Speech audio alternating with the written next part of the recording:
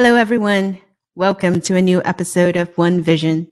Joining us on the show today is Susan Joseph, amongst all things, co-founder and CEO of Health Trends AI. Welcome to the show, Susan.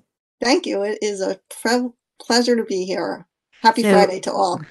Yes, and have a wonderful day, everyone. It feels like I am losing track of days in the week, but it's been a while. So first off, can you tell us a little bit more about your background, the story behind Health Trends AI? Sure. The story of Health Trends AI is last year I saw that data seemed to show up on certain sites and then come down from certain sites and show up on certain sites and come down from certain sites at the start of the pandemic. And I thought, well, the first line of defense that we have in any sort of situation like this where there's an unknown would be the data. So data is essential to fighting anything. And so I wanted to help in that effort. And I created a volunteer effort that ran data collection of the public state's data on health trends, certain facts about it, starting last March. And we made that available to first responders who definitely used it, I know for sure, for predictions and their own analyses on how to manage their own populations. So the genesis of this was starting a volunteer effort to see how we could help and how we could serve. But from that, as we started to get into seeing what was going on with each state's data, because remember, we're looking at 50 states, we thought, well, there's definitely a way to make a business here, and there's a way to provide better access to data and analytics. And that was the genesis of the idea, is that this needs to be something, this sadly probably won't be the only pandemic we ever experience or health event that we experience. And I know that the states are charged with, constitutionally charged through their police powers by supporting public health data. So it's always going to be a state issue in the US. That's how we're governed. And so we need to figure out some ways, in my view, on how to support that and how to make better public health access data to all.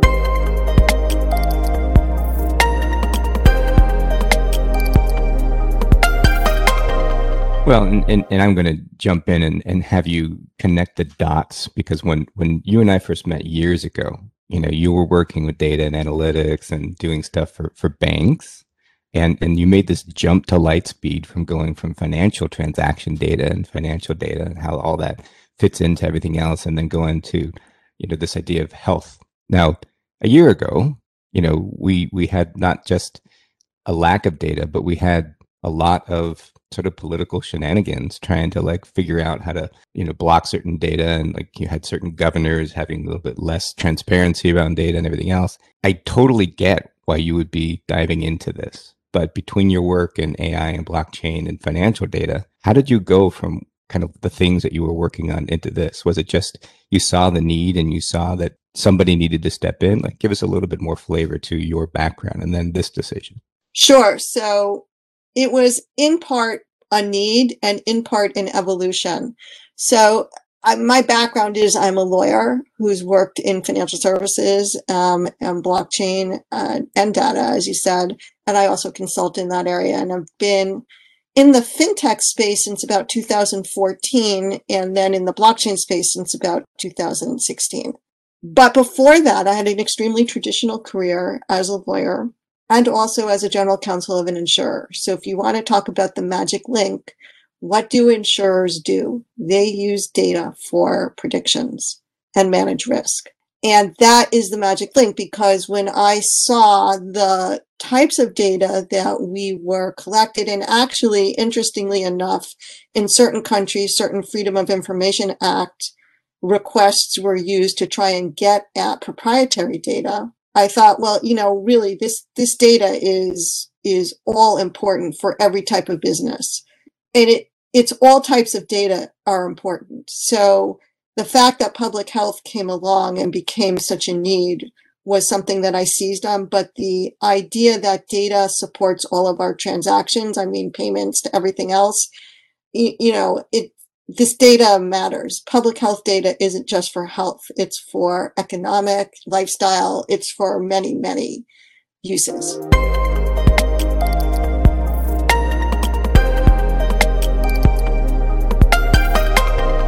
Well, we want to make sure that we congratulate you on winning the recent National Science Foundation grant on your blockchain and AI health informatics work. So, talk to us a little bit more about the project, because it's not just collecting data, it's understanding it and then providing ways for other people to sort of untap and unleash the power of that data for good. So could you talk about the project itself and what winning that grant is going to help you guys do? Sure, I would be happy to talk about it. So I first just want to give you a little bit of flavor of the NSF. So those grants, we recently found out 97% of them go to academic institutions, which leaves a very small percentage that go to businesses like ours. So one, we were really thrilled that we were awarded the grant. And overall, approximately 10% of the applications are awarded grants. So that I just wanted to give a shout out to the NSF and to their process. So NSF exists in this scenario, to help seed fund projects that have some technical risk. Anything with a blockchain, of course, is going to have some technical risk because it's an emerging technology. So that's what the NSF role is. They help on the initial funding of this, and they help move you towards commercialization as well. And so that's, why they underwrite this, because they want to underwrite innovation in the US. And they know that not every business can get funded in a traditional manner. So that's where they are. What we do is collect the information, make it easy to access and use, but also provide insights regarding it. And we have some goals to become sort of the source of trustworthy data for anybody dealing with this kind of data. We're a third-party independent company. We don't have a political aspiration one way or the other. Our aspiration is to make data available that's public, that the public owns, in a way that they can use it, and insights from that as well. And we don't think that you should have to go to the Freedom of Information Act or hire a realm of data scientists for you to be able to use information that is publicly out there.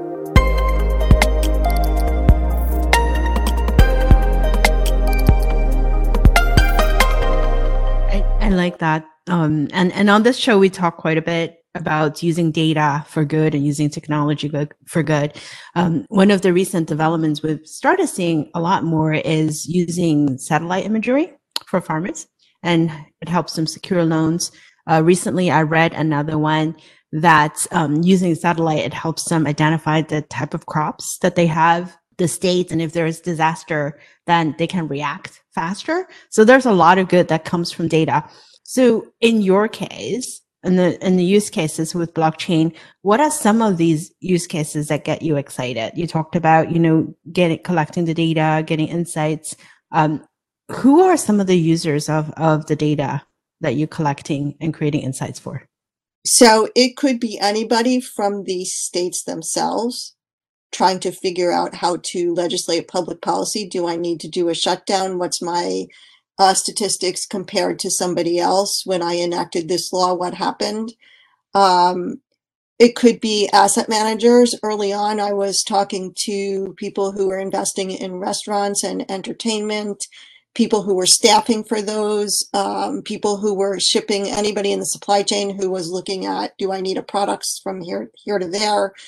All of those parties are interested in this data beyond the obvious, like insurers would, certainly a health insurer, a life insurer, long-term care would be interested in this type of data.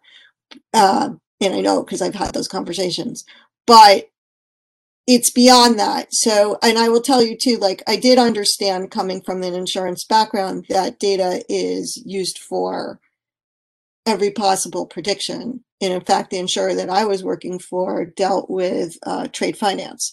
So you'd be surprised at the types of data that all companies use to make their predictions. I don't actually, I think there's a lot of money spent on private data, which is all well and good. We're sticking to public data because I think there's a lot that you can figure out from public data. It's been out there for a long time. It's robust in terms of the way that it's been collected. So there's a lot that you can understand from it if you take a look at that side of things. So one of my examples might be Zillow.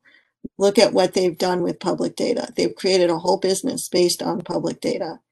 If you sort of keep that idea in mind, we will be creating an entire business based on public data.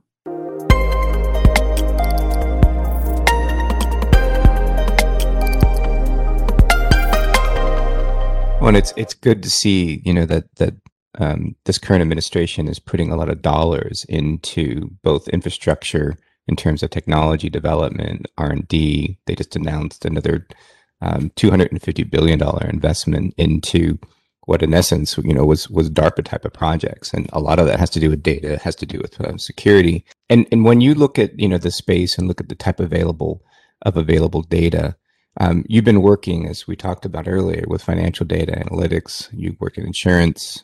You worked with other financial services firms, and now into health data. Can you talk about some of those learnings and touch on cryptocurrencies and digital assets and sort of the future of this? Is it, because when I looked at these companies in the last 5 years, it really is the data and sort of the blockchain technology, as opposed to anything related to cryptocurrencies and digital assets that was more interesting. It's like talk about, what has a legitimate place for the future with how you're looking at data. So I would take it a step back. So when I look at cryptocurrencies, everybody sort of has I know what that is. It's either good or it's bad. They kind of have a very black or white view of it. You're either a fan or you're not a fan. And then if you're a fan, you have a million reasons why you're a fan. And if you're not a fan, you have a million reasons why you're not a fan. I take a step back from that because cryptocurrencies, to me, yes, they are a transfer of value through a digital system, but they also are basically a fee to use a type of software. And so if you think of that in that sense, you have to pay for every transaction that you use, whatever you might call it, a fee, a gas fee, whatever terminology might be used. We're looking really at open source technology. And that, to me, is what's exciting. Open source and public data. I think it's a really good match. And so when I think of cryptocurrencies, that's kind of how I think about this whole sector, is we're looking at new ways to do open source. So if you look at open source technologies in the past, they tend to be run by foundations and supported. Yes, anybody can contribute, but I asked myself, why would you contribute? Reputation? Okay, that's one reason. But why would you spend a lot of time contributing to a public good if you still also have to pay your mortgage? Like, would you do so? Who supports that? Thankfully, large companies have their engineers working in open source projects and pay them their salary, even though they do that as well. But that's not the only way to get at that. There's plenty more imagination out there. And I see cryptocurrencies as a way to invoke that imagination and move open source projects forward in a different way, or maybe a complementary way. So more imagination, better products.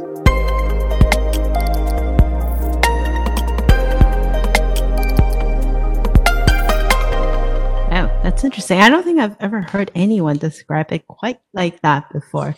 Brad, that might be our golden quote right there. I'm learning, Susan, as we speak. Let's switch gear a little bit. So we talk a lot about data. We live in a data driven economy. Everything that we do generates data, and everything that we do feels like is being tracked, right? In many ways. There's a lot of discussion about how data is being used to profit, especially the big tech companies, and how some of those opportunities is lopsided. As consumers, right? How can we, or if that's even possible, to reduce oversharing? And is data privacy a lost battle? Because I'm seeing different maneuverings and approach, right? Depends on which region you're in. If you're in the United States versus if you're in Europe, versus if you're in Asia. So how data is treated is definitely a cultural and political phenomenon. We believe in the US, we tend to believe, or we aspire to believe, that private data should be kept private. Look at HIPAA, for example, but regarding medical data, or look at even financial data. Some of that is kept very private as well. We're concentrating on public data because, again, I said a lot of data is useful in the aggregate and in the public. So that's nothing that's personally identifiable. But again, when you're looking at public data, I don't think that all data is equal. How it's collected and how you verify it and how you make sure that that public data is truthful is something that is of interest to us. And one of the mechanisms that we're looking to institute through the NSF grant. So, yeah, and use blockchain for that. So I agree that private data should be kept private, that everybody is approaching it from a different way. But the other thing too about data is just having data may not necessarily be enough. I mean, data, you hear about hacks all the time, right? That's old data that's out there. Is that valuable? To a degree, yeah, maybe for identity theft or for other pieces. But for actual insights, is that valuable? I don't know. I mean, I would think that accurate real-time data is much more valuable for predictions going forward, because the quality of the data that you've seen hacked, how do you know? Do you have what? The Hackers Guild of Quality out there telling you that this data is good? How do you know that it's something that's interesting, and I think will evolve in the future, particularly as we get more people involved in cybersecurity, more interest, frankly, in the insurance world in cybersecurity, because right now they haven't really paid enough attention to it, in my opinion. So as you see more standards develop and more things develop, I think that you'll end up understanding what's truthful or not. We're hoping to put a mechanism in there that technologically works to support truthful data, public data, so you can trust it.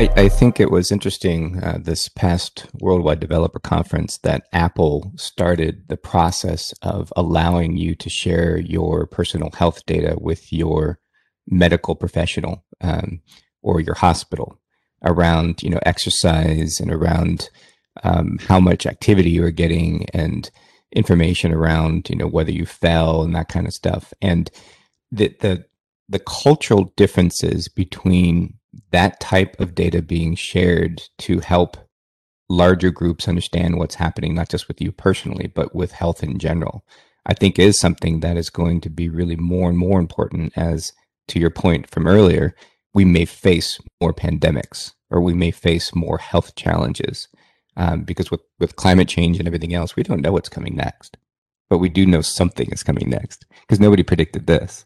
When you think about, personal, private, and you talk about open data and aggregated data, can you give us an idea before we kind of wrap what type of things that is public, are not just state and county level type of infection rates and positive rates and these type of things? Like, how deep does this go? Like, what is being collected and what's being shared and what are you leveraging for your clients and partners? So what's being collected is not, everything is not shared, nor should it be, because really when you collect data on this fundamental level, the state collects it from a case report, and the case report is going to have your name and it's going to have all personal information about you. That should not be made public, and it is not made public. But there are other attributes. So I look at sort of the census data in some ways as the gold standard against which we measure other things, because that data has been around and is API accessible and has some good insights. So they collect by ethnicity, by age, by income. There's a lot of different factors that you can use in aggregate that can tell you about a population and how healthy it is. And so that kind of data, along with the other public health data that we're collecting, can tell you a good story about your population and how prepared it is to be a healthy, thriving population. So how could people learn more about health trends? Is it healthtrends.ai? It is healthtrends.ai. So you can go to our website, healthtrends.ai. You can find us on LinkedIn. We are on Twitter, Instagram, Facebook. I'm not sure if we have a Telegram account yet, but we will.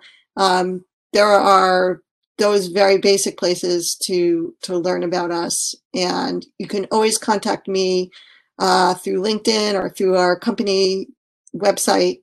I'm happy to talk about this as we move forward. So what's the move forward part? What's next? What's the next year going to be? What are you going to be working on primarily? So I'm going to be getting a cup of coffee, because that's what startups do, is coffee and enthusiasm and capital. So what we're going to do, we're continue to refine our research and products, engage customers, strategic partners. We have spoken with Chainlink, because one of the things I alluded to was blockchain. And initially, if blockchains are contained systems, so in order to get third-party data into those contained systems, you need to have a mechanism. And we are working with Chainlink to develop that right now. So that would be one aspect. We've actually had inquiries about data visualization from different types of people, some that you might not really suspect, like artists, because there's a lot of move in this world about how to make sense of data. And so there are just a lot of different types of requests to build out our ecosystem and scale. That's what we'll be working on. Well, we look forward to hearing about the next steps. And hopefully next time when we all do meet, we will be back on the right coast in person. So thank you so much for joining us today, Susan. And thank you all for listening in to another episode of One Vision. We'll talk to you next week. Thank you.